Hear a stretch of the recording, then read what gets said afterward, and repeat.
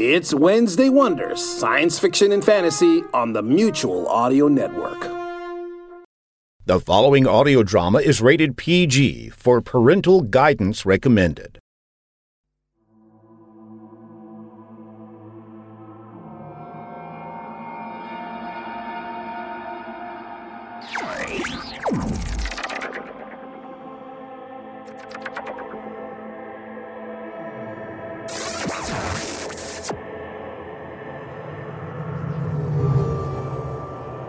Welcome to Chronosphere Fiction. This is your host, Daniel French.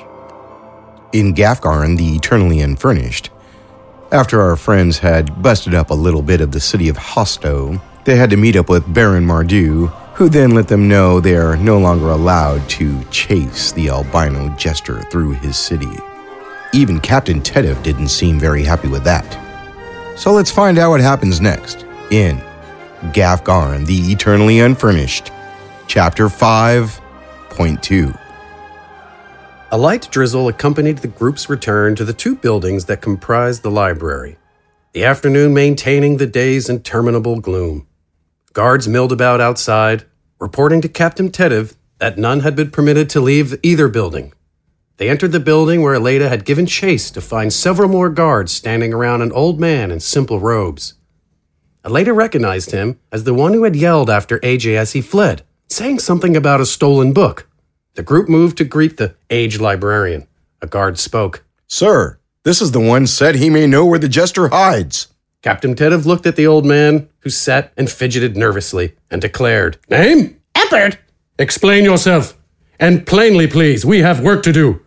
In the wing, across the street, what was joined by that bridge, in a small cellar for storage is an entrance to the ancient catacombs.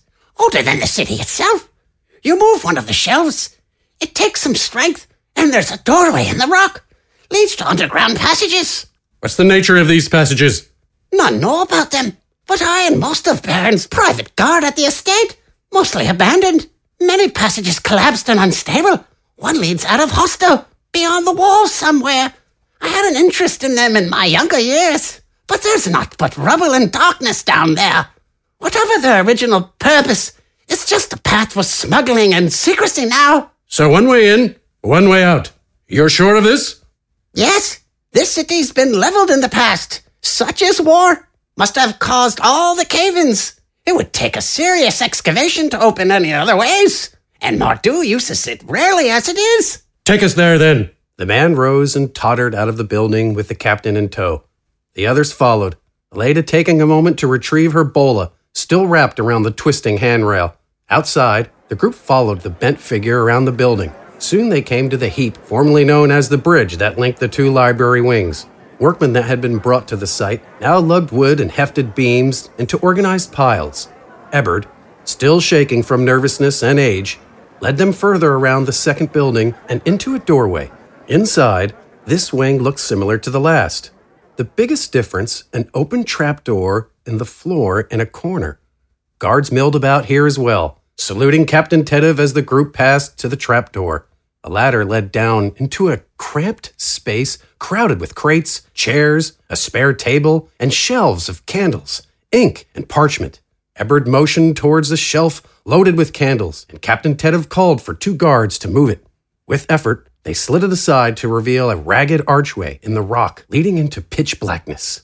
Captain Tedev ordered the two guards to remain while the group continued on. He demanded Ebbard keep to his side, and that several candelabras be taken to light the way. The crew delved carefully through the cramped hall.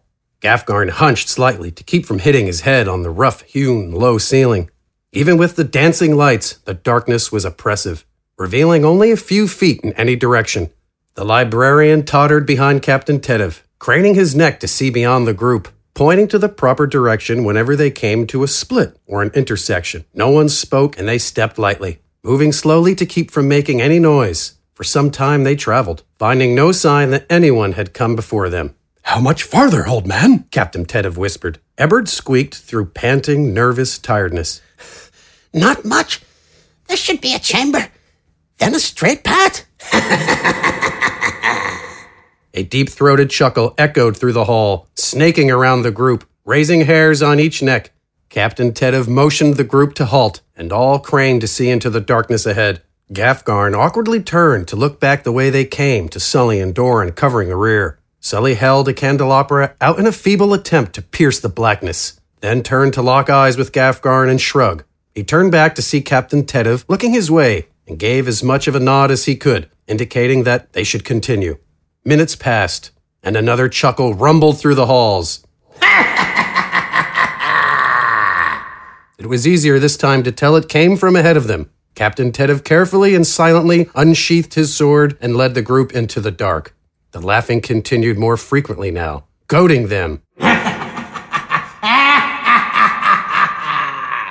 Heavy with impish imperiousness, it caused Gafgarn's brow to furl and nostrils to flare in irritation. Aleida hefted her sword and shield, and Wither's fingers danced in anticipation. Past another crumbled pathway, turning into another path at an intersection, the laughing continued to creep through the halls like a stalker. Finally, they stopped at a three-way intersection, Eberhard pointing around the corner to a wider hall at a startling sight. 2 rows of simple wooden chairs stood face to face, their backrests against the stone walls, extending into the black and blocking the entire path. Captain Tedov shoved his light out into the hall above the chairs to look as deep as he could, but the chairs continued beyond their sight. Eberhard, you or anyone you know put these here for any reason? Aleida asked in a hushed tone, her eye positioned just so to see through the bodies in front of her. No, this hall is usually clear. We've no use for chairs down here. No one sits around in the dark. Our pastime is reading, after all. No meeting place for Marduk's cronies, old boy. Eberhard scratched his hairy chin. None of my business if there were. But they use the catacombs for smuggling and sneaking out of the city. I don't think the Baron let anyone he worked with outside of the city into the catacombs anyway.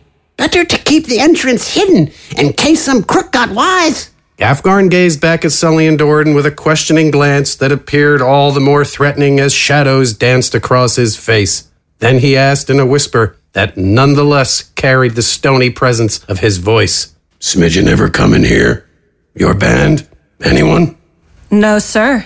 Gaff, I don't think so. Times we met with Marduk's folk, we're in the forest or the camp. Deal was the Baron would work with us, but only on his terms. Smidgen never really cared for the city here, already had his own turf, and with the extra information and gear, we could waylay some nice caravans. And then he'd pay you. Supplies or gold? Oi! They all looked down the tunnel, the chairs seeming to dance in the flickering light of their candles. Another throaty cackle, full of self-assured excitement, rumbled through the halls. There was no mistaking where the laugh came from, though it radiated from beyond those chairs. Any way around, Eberhard, down that way? No, just a cave-in. This here is the way to the exit. What's wrong, Gaffy? AJ's voice, full of glee, echoed around them. You seem stressed out. You should have a seat. Take a load off. Then he pealed into a brief, mocking fit of laughter. Gafgarn rumbled with the rage boiling up inside him. He reached for his hammer with one hand, but stopped as he realized AJ would be long gone before he could smash his way down that hall. Smashing would make him feel better, but he'd have to save it for AJ. The rest of the group could continue, but what would he do? Could he keep searching in the hopes that the crooked librarian was wrong? No. He needed to get down the hall as soon as possible. As crowded as it was with the dreaded chairs, he cracked his neck in anticipation.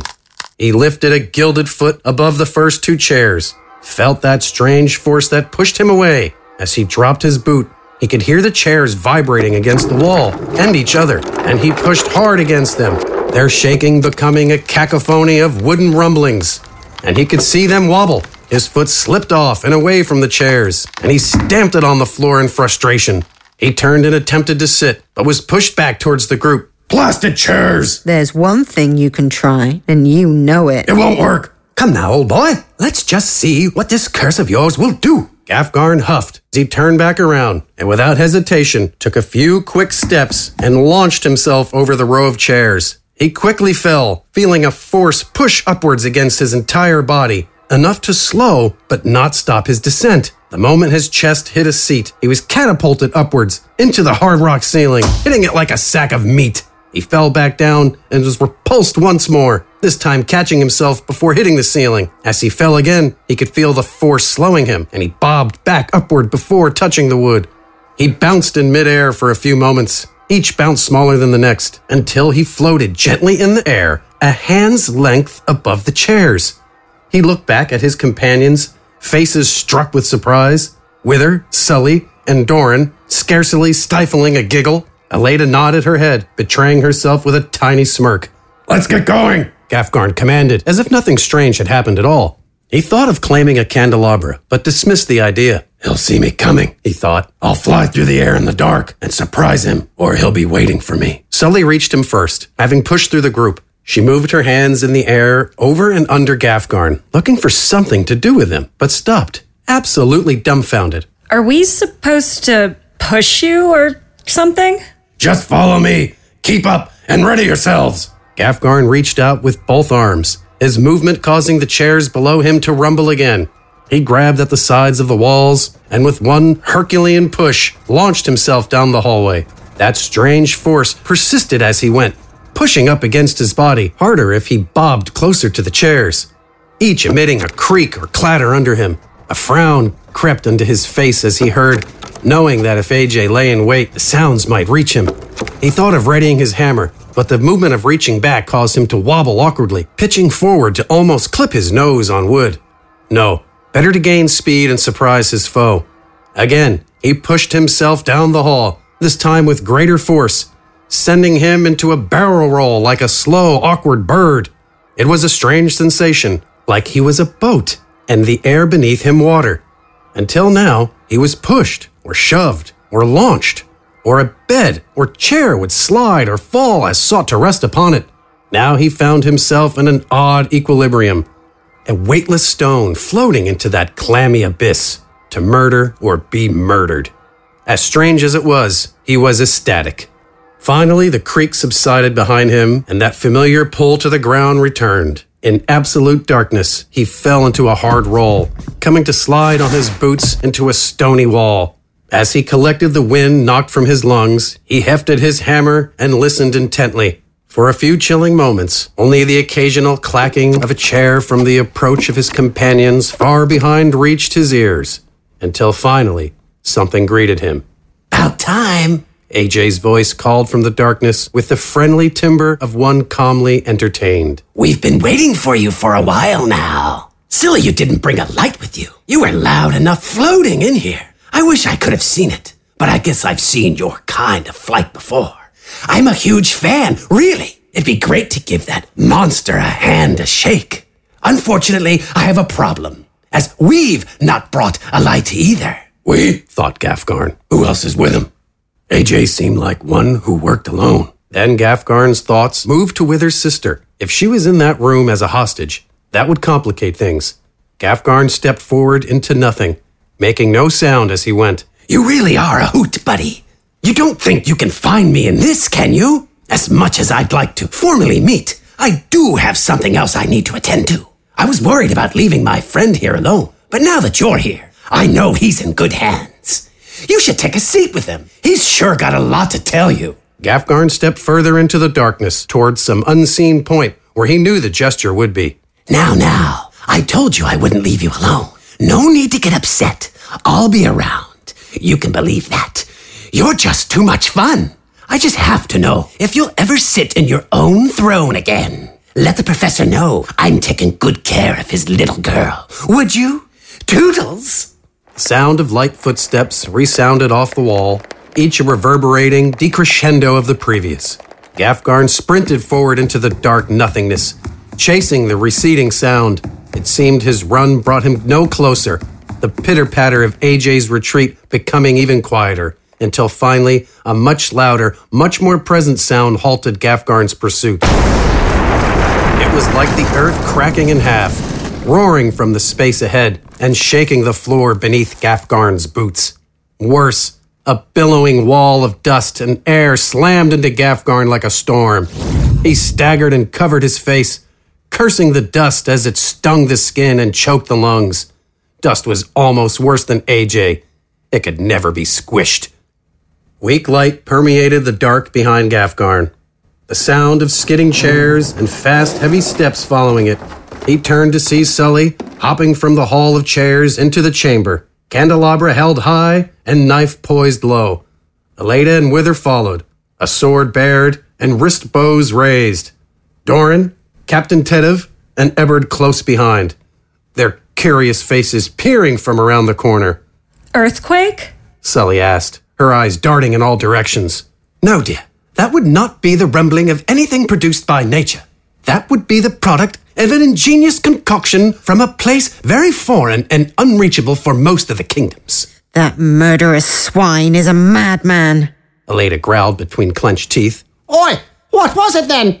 An explosive. Something I would greatly like to get my hands on. How AJ got one is beyond me. But it seems he's used it ahead, which undoubtedly means The tunnel's collapsed. Gafgarn finished as he stepped from the dark into the light like a great stony shadow. You know of explosives, old boy? Only rumors. Something that can move and break stone and light the sky. Simple tricks, old boy. If only they'd trade their secrets. I could teach them a thing or two about ingenuity.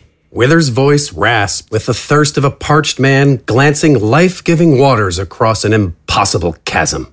That's nice, but I think you guys should take a look at this. She held the flickering light before her and marched, motioning Captain Tedev to follow. Together their flames revealed the chamber, the center of it occupied by a single man clad in half-plate armor, his hands bound behind him as he sat in the same type of chair as was crowding that long hallway. His head hung low, and the remnants of perspiration dripped from the ridge of his nose and black hair that hung over his face. Firelight revealed bruises, a cut lip, and a dark deluge of fresh blood glistening on his tarnished breastplate and dripping onto the floor. A sword lay nearby next to an extinguished torch, and crumpled by a distant wall were two more armored, bloodied bodies. Captain Tedev rushed to those against the wall, then to the man settled into the chair. Good men, these. Rare in these parts. I thought this AJ to be just a knife in the dark, an assassin that kills and runs. These would have put up a fight. Not enough. Not for AJ. Liver-spotted, fecal-warming hedge pig! Why's he in a chair? Doran asked, gesturing at the macabre scene. So was that tentacle head right? The gesture's got a thing for reclining. Aleida and Wither looked at Gafgarn knowingly, but none responded. Gafgarn took the candelabra from Sully and walked around the room, finding only one exit other than the collapsed path and the chair-ridden hallway, and this one already blocked by rubble. He kicked the stone and grunted, returning to the group to announce, There's no chasing him from here. Librarian, where does that path go? Gafgarn nodded his head the way AJ had fled. Out, I'm sure. If he went that way, he's out of the city most likely. What was the book that AJ took? What? Oh, right. The night before. He had stayed late. Had never seen him before. But the library's public. He picked out several tomes, history books, and memoirs from the ancient war. The rebellion that broke the empire and gave birth to the kingdoms. I didn't notice him leave, but one of the books I saw him with was missing. What was it, old boy? Arming Chaos, it was. A journal of a famous blacksmith of those times. It's considered a chronicle of old techniques and styles. Tracks some events, but otherwise reveals little about anyone or anything particularly important. Important is relative, old boy, Wither said, his eyes communicating a hidden understanding to Gafgarn and Aleida. All three of them looked down at Gafgarn's boots, glinting in the candlelight as if just polished. In any case, not much we can do here, is there? No, Captain Tedev stated, with a hint of resigned sadness. we should report back to the Baron. I'll have my men take care of the dead. Oh boy. Sully said sarcastically. I'm really excited to see that thing again. What would the Baron think of their failure? What might he do? As they trudged through Hosto's streets, underneath a sky just beginning to hint at the approaching evening, they knew they would find out. But when they returned to the manse in the middle of the city, they were met with a different scene than expected. The courtyard bristled with the leather-clad and cloaked, all forms of weapon drawn, each at their highest guard. There had been a death in the yard, it seemed. 2 guards at the rear of the estate slain quietly, their bodies only just discovered, and something worse. Inside, the shady folk ran about, investigating every corner and nook with the particularly grumpy retinue in the upper halls crowding the bulging Baron's doorway. Beyond, Gafgarn and his companions found a most peculiar but eerily familiar scene. The Baron and 4 of his henchmen were slumped into chairs, dead from knife wounds, arranged around the impressive desk as if in a meeting. The strangest detail, however, was a small note written in ink in the most eloquent, flowing handwriting anyone alive or dead in that room had ever seen. The note was pinned to Baron Mardu by his own knife, and it read, "Even in death, they know more comfort than you." And Gafgarn noted, those pristine gauntlets with a shocking likeness to his cursed boots were nowhere to be found. Gee, I wonder where those gauntlets went. The credits for Gafgarn the Eternally Unfurnished are as follows. Your narrator, the voices of Gafgarn, AJ, Wither, Captain Tedev, Doran, Eberd, and Baron Mardu are Mike Bethel. Eleda is Julia Eve. This week, the part of Sully was played by a new cast member, Alexis Bird. Music, sound effects, and production are by myself, Daniel French. Gafgarn the Eternally Unfurnished is written by my son, Jeremiah French. Please subscribe to, rate, and review our podcast. If you have comments or questions, or you'd like to submit a story to Chronosphere Fiction, email us at chronospherefiction@cox.net. COX. See you next time. Keep your cosmos clean.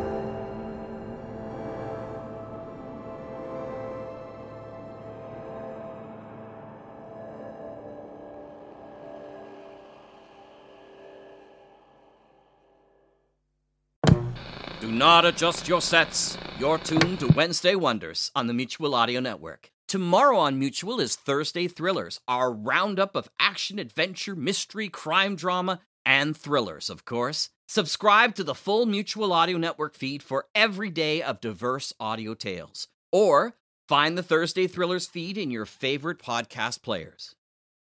The Mutual Audio Drama Network, where we listen and imagine together.